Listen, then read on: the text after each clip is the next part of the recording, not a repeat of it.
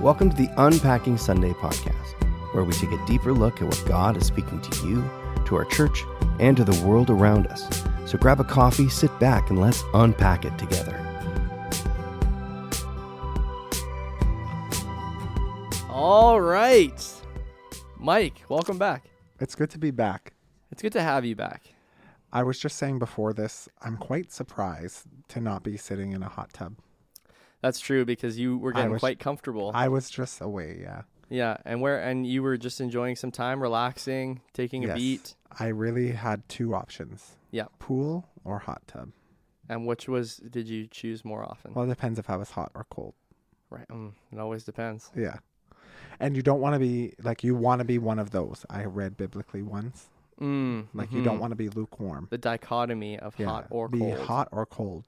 But preferably not cold. Depends how you read the passage. Depends where you're going. Yeah. Yeah. So the pool or the hot tub. Yeah, that's heaven or hell. Which one's which? Okay.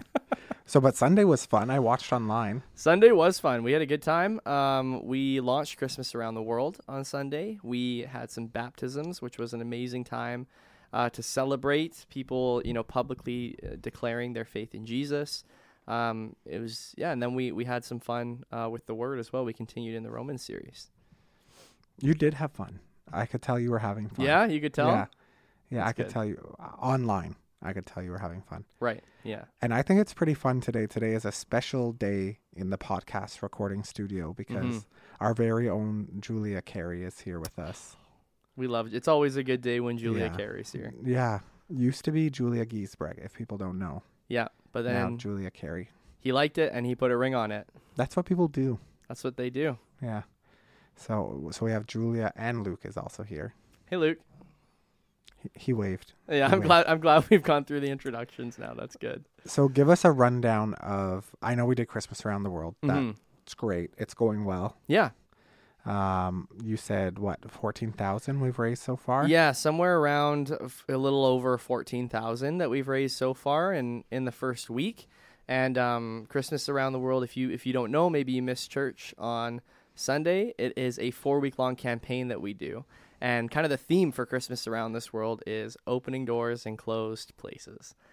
So it's a theme that we've been praying into, that we have seen really God coming and shining a light in some dark areas. And so there are a few different partners that we're supporting this year.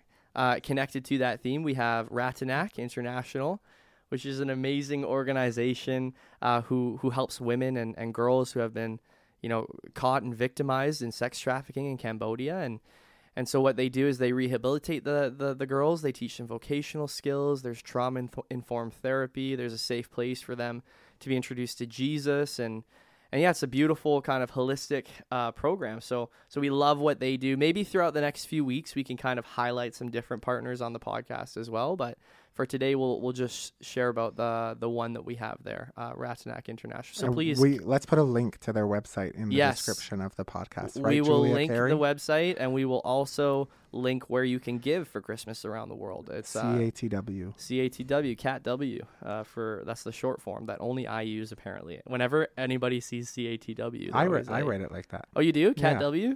Okay, good. I'm not alone. Yeah, I get that quite a bit. I'm glad it's sinking in though.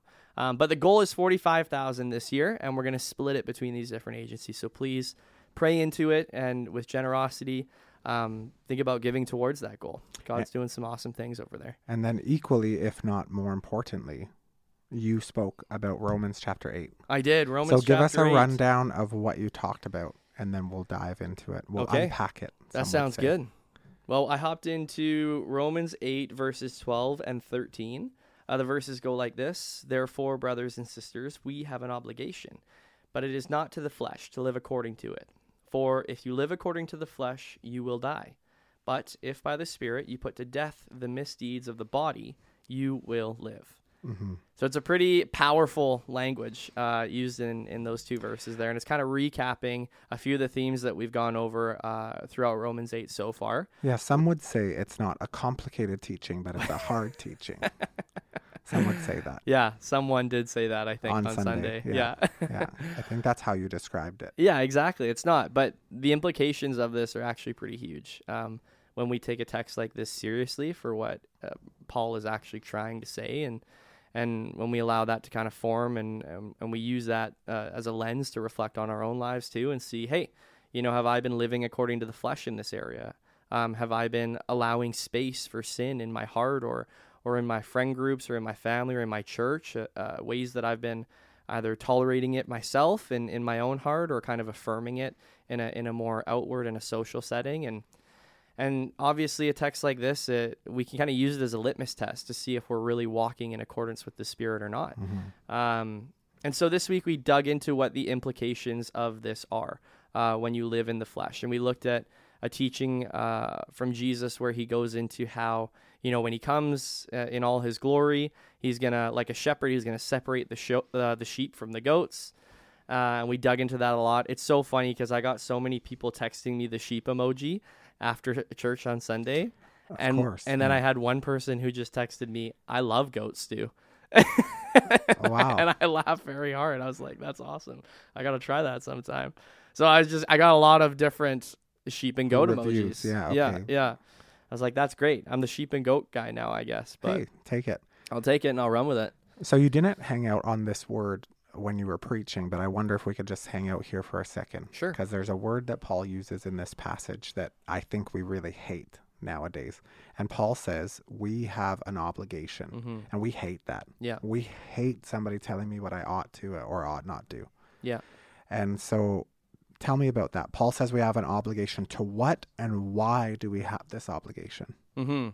Yeah, so we talked a little bit about what this word means, and it's similar to kind of the Greek translation of when it was originally written. And the word is aphiletes, and it means one who owes. So it means you're indebted or there's a balance against your account, right, is kind of how we would think about it in modern terms. And so the idea that we owe, Paul is talking about how, hey, everybody has an obligation.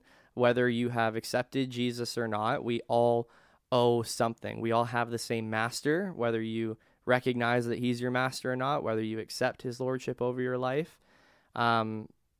He's still the master. It doesn't affect whether or not God is God, whether you accept him, right? So Paul is saying before you used to have an obligation to God because you owed him something. You owed him death because of your sin, right? The wages of sin, the thing that you earned for your sin is death.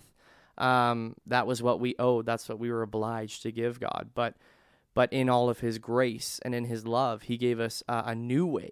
He gave us a new set of obligations. And so Paul is digging into what those obligations are here. He says, brothers and sisters, people who call themselves Christians, people who've put their faith in Christ, we have an obligation. Then he reminds us it's not to the flesh. No longer are we obliged to the flesh. But it's actually to put to death the misdeeds of the flesh in order to live, right? So we have a new set of standards. We're still obliged to do it on this side of the cross. We still owe the master something, but we actually owe him life.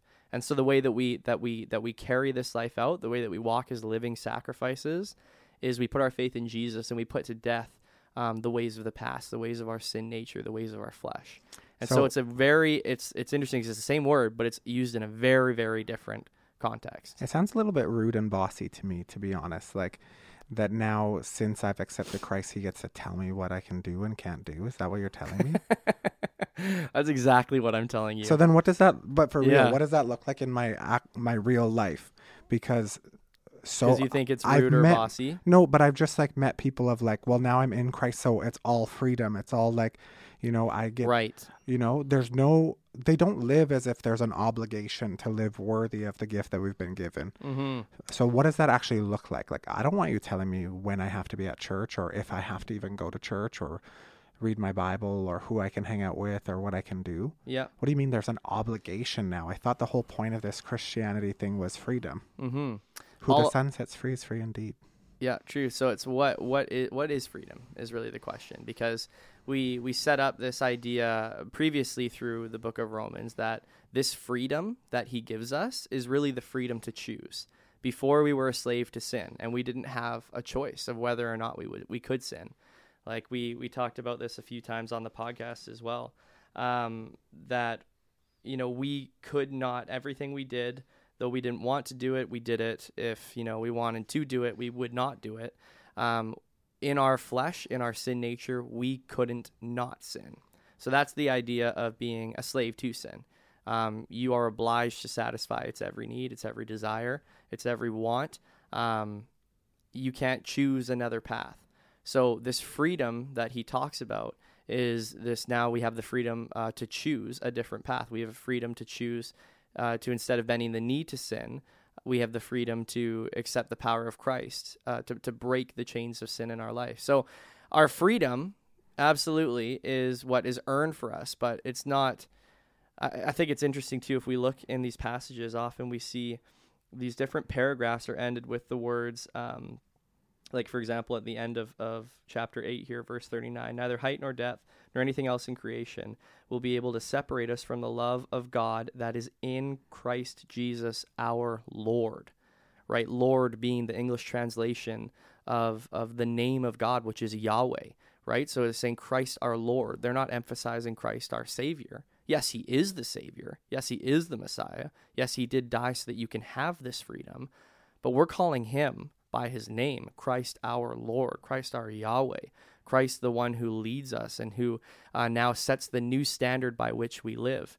And in my professional, as a minister, I guess I can say that, in my professional opinion, there's really nothing bossy about it. What he's offering us is a life of full of fruit. He's offering us a life where every need that we have can finally be satiated in him. It's no longer a life of just longing for the next thing and doing whatever I can, stepping on whoever I need to in order to get there, only to find that feeling being so fleeting that I need to do it again. Instead, he gives us this living water that actually satisfies each of the hungers of my heart.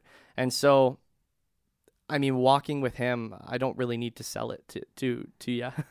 I know you agree with me here, but it's definitely like a way more rewarding path in the end. So personally, I don't find it to be sort of like a kind of controlling or bossy. So, but break it down for me. Like, if I'm really wrestling with like this Christianity thing, seems like a bunch of like rules, and I was even going to say the word like obligations that I have to fulfill. Mm-hmm.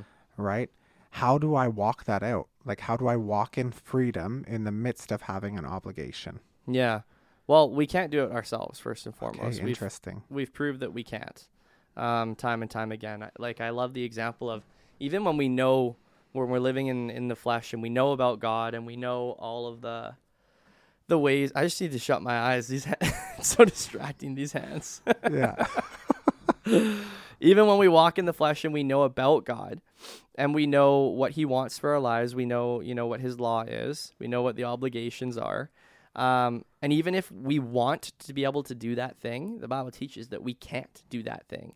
No matter how many good works we do, no matter how much we strive towards this perfect identity, whatever it looks like for you, if it's like the American dream type of thing, where you're the perfect dad, the perfect husband, the perfect brother, the perfect son.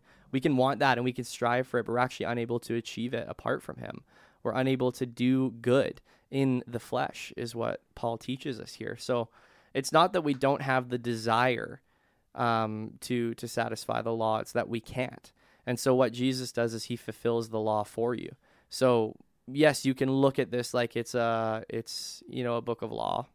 Of course you can, but Jesus says, I came to fulfill the law, not to abolish it. So he's not throwing out all of the laws. He's actually satisfying them for you because you were unable to. So that's what it means to accept Jesus as your Lord. It means that, you can't. You were powerless to do so, but thank God that he's going to come and take up residence in your heart and therefore enable you to do so. So it's hard to explain when you say, like, practically explain what that looks like to somebody who's walking in the flesh. Well, you can't do it if you're walking in the flesh. So I can't practically explain what that would look like. Okay, so then explain to me, because Paul talks about life actually at the end of the verse. Yeah. Mm-hmm. Right? So what does that look like? How can I be sure that I'm walking in the Spirit? I guess that's what this passage is all about, life in the Spirit. What does life in the Spirit really look like? It's a great question. Life in the Spirit and walking in step with him is because let's go back to this analogy of sheep and goat that we've built upon, and then go from there. You love that. Well, I love it because it's biblical. I can't think big thoughts, but luckily he can. So when we look at kind of this idea of what it looks like to be a sheep or a goat, we see that the life according to the Spirit is analogous with what it means to be a sheep. It means somebody who first and foremost is led. Second is protected by their shepherd. It says in his word, I think it's in John, that the shepherd doesn't lose any of his sheep. Once you put your faith in Jesus, you can be assured that whatever happens, wherever you wander, as long as you are seeking him, he is seeking you. He is striving after you. Again, he doesn't force us into this relationship. But as you choose it, he will protect you and he will safeguard you in it. We also talked about this verse in Philippians, that this idea of salvation is something that we actually work out each and every day. So this mark, or this Holy Spirit that takes up residence in us, it'll be visible to those around you. That's the purpose of the church, of the community that we have. And that can be a good thing, and it can also be a frustrating thing. Ultimately, it's always a good thing, but it can be a very frustrating thing too, because when you have people who love you and care about your relationship with God and are trying to sharpen you, they can call you out. I mean, that's a part of what it looks like to be a body of Christ. Super annoying, but then you're like, yeah, you know what? I needed a good kick in the butt. I needed to be called out in this area, and I needed the prayer specifically that you've covered me in now. So pause there for a sec. Sure. I want to talk about that. That's super annoying when people like call me out on stuff. Mm-hmm. Isn't my relationship with God just about me and God? We hear that all the time, right? Yeah. Like, no. Like, I don't need to go to church. I don't need to do this. I don't need to do that. It's just about me and Jesus. That's it. But now you're telling me like I need to. I would say that couldn't be more wrong. Okay, so can you tell us about that? Yeah, absolutely. I would say there's absolutely nothing in the Bible or in the church that Jesus Christ set up and is actually the head of, where he now says, okay, you now don't need to be within a community of fellow believers. It's not about, of course, your salvation is not an issue that is going to be worked out like within a congregation. That's between you and God. You need to put your faith in God. You need to make that decision for yourself. Nobody can make it for you. But just because that decision is made between you and God does not mean that the rest of your life ought to take place in a silo. We are called to be actively engaging in a community called the church. We are called to use the gifts that he's given us to build that body up. We are called to hold each other to account. We're called to be each other's confessors. We are called to cover each other in prayer. We're called to carry each other's burdens. We're called to celebrate with each other and to mourn with each other. And you can't do any of these things that biblically he's called us to do if you, you don't need to go to church because you're already saved. You just do your own thing. You can't actively walk this out alone. We're never meant to. Even Jesus, I very briefly, and this is something that I wish I could have gone into more on Sunday, but just as I was wrapping the service, noted that, yes, we're called to call the cross, but like even Jesus, when he was bearing his own cross, because he had been tattered and beaten and bruised and was bleeding, and if you've seen like what that looks like to get, the 9 of tails whipped on your back, like it shreds you up. They actually had to have, is it Simon of Cyrene, I think? He had to come in and carry the cross for Jesus, right? So even Jesus had his 3, his 12, his 72.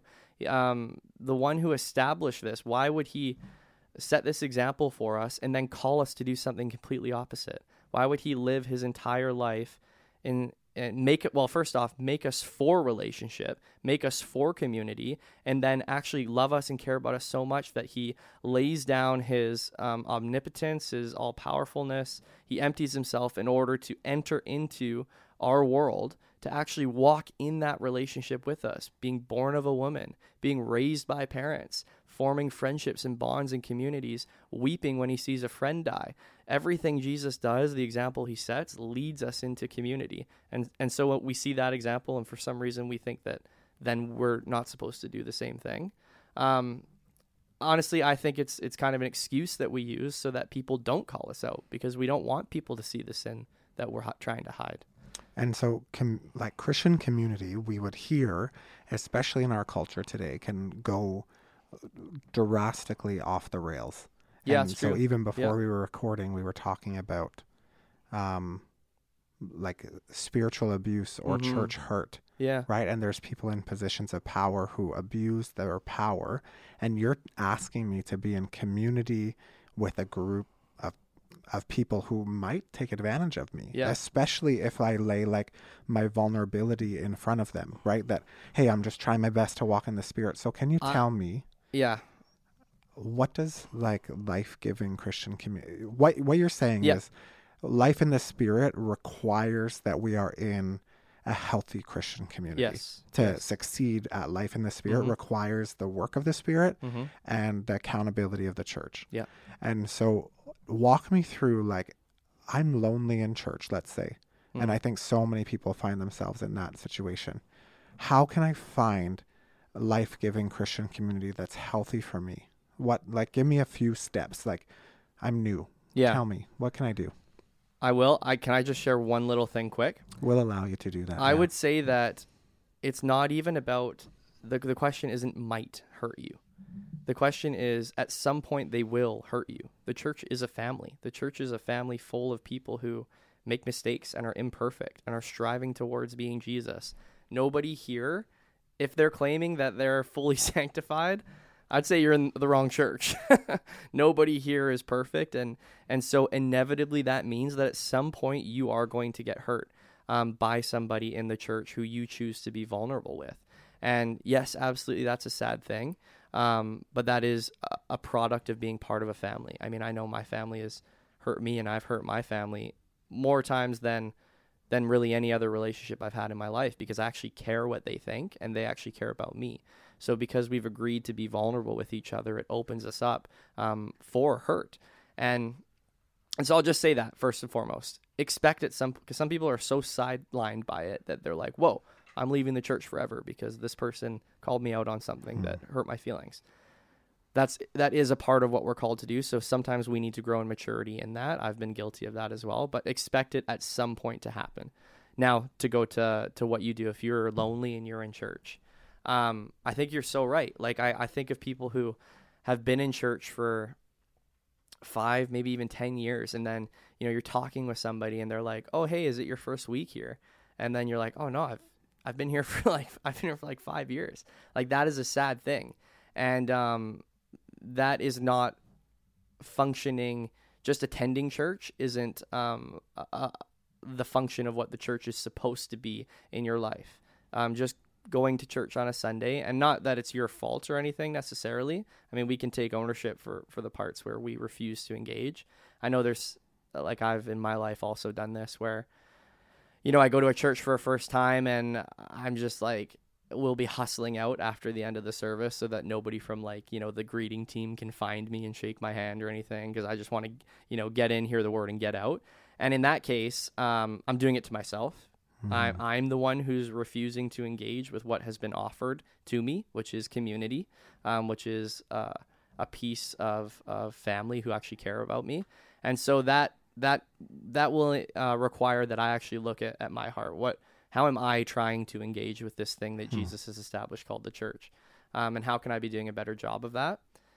I know a lot of the time the reason why we don't is for the same reason that I just said. We don't want to get hurt. We don't want to get vulnerable. And so we just don't engage. It's easy. It's simple. It's clean. We just, we hear the message, and we're in our car before, the worship song's even finished. So that's one aspect of it. I would say the other aspect, though, is the church giving you opportunities to get connected? Is there a place where you can, it's so hard. You walk into a room with 500 people and you're all of a sudden just expected to, find your best friend and be super vulnerable on day one. That's so weird. And that's so not how any relationship has ever worked. So we're not expecting that either. But the church should have points where you can find what you're seeking. So for us, for example, that looks like life groups. Life groups is one of the biggest ways where in a non-threatening, overwhelming format, you can actually get to know people. You can share a little bit about your life and, you build it up, obviously, as you get to know each other more and you establish a rapport and you learn to trust each other, then you go deeper, and that's when you really start to see the church be what the church is intended to be. It doesn't happen overnight, but you need to find that vein, right? If a church isn't offering an opportunity for you to have community, that's a core function of the church. If they're just doing evangelism, that's great, but that's not a church. If they're just doing discipleship, that's great, but that's not a church. If they're just doing worship, that's great, but that's not a church. You need all three aspects of this in order to be functioning as this body of Christ that Jesus himself has established. So look for what that is for you. Maybe it's maybe you start with an alpha, right? Where you don't even maybe know about that much about your faith. You want to find other people who are kind of at the same place as you. Hop into an alpha. You'll meet some people there. The setting like encourages you to be open and to share and to build relationship. Same thing with beginnings for our church as well. I know that's not a course that everyone offers, but there are opportunities for you to connect and to engage with others, and I would absolutely encourage you to do so. Okay, give me like one more step as we're leaving for the person who has been in church for 10 years. They're already part of a life group. They don't need to go to Alpha. What can I do today? Like when I stop listening to this podcast, what is one thing I could do today to be a part of a healthy, vulnerable, real Christian community? What could I do? Yeah, I would say you should pick up your phone. You should call somebody who at some point over these 10 years you've connected with, and you should ask them to just go for coffee. But nobody ever calls me. Nobody ever calls. Well, that's what everybody says. Nobody calls me in church. It's true, but maybe that's the root of the problem, right? Because everybody thinks, well, nobody calls me. Right. But what if instead of all of us wallowing right. and saying, well, poor me, yeah. What if we all instead took the initiative? Imagine what the church would look like in that case. Interesting. Okay. So one practical thing, call somebody, go sit with them for 30 minutes, go learn a little bit about them, see what you can pray into. This church doesn't need to just take place within the structured, formatted programs of the church. It happens within these beautiful moments at a coffee shop. It happens as you meet and you walk the dogs together and you find yourselves praying for one another's struggles. Like that is the function of the community of church. So don't limit it. It's not always going to look the same. It doesn't need to happen within the four walls of the actual physical church. But take the step, take the initiative. We don't need to make excuses. And maybe just in case people are super lonely, we should just in the link put Luke's cell phone number so everybody can call Luke. Luke is a great conversationalist. No, I'm kidding. We're not going to do that. Don't bother looking in the description. We're not doing that. But he would like to chat with you on Sunday, so come give him a hug. Okay. This has been a great episode. Great sermon on Sunday, Josh. Oh, thanks, Mike. Thank you so much. I appreciate that. Okay, we'll see you guys next week.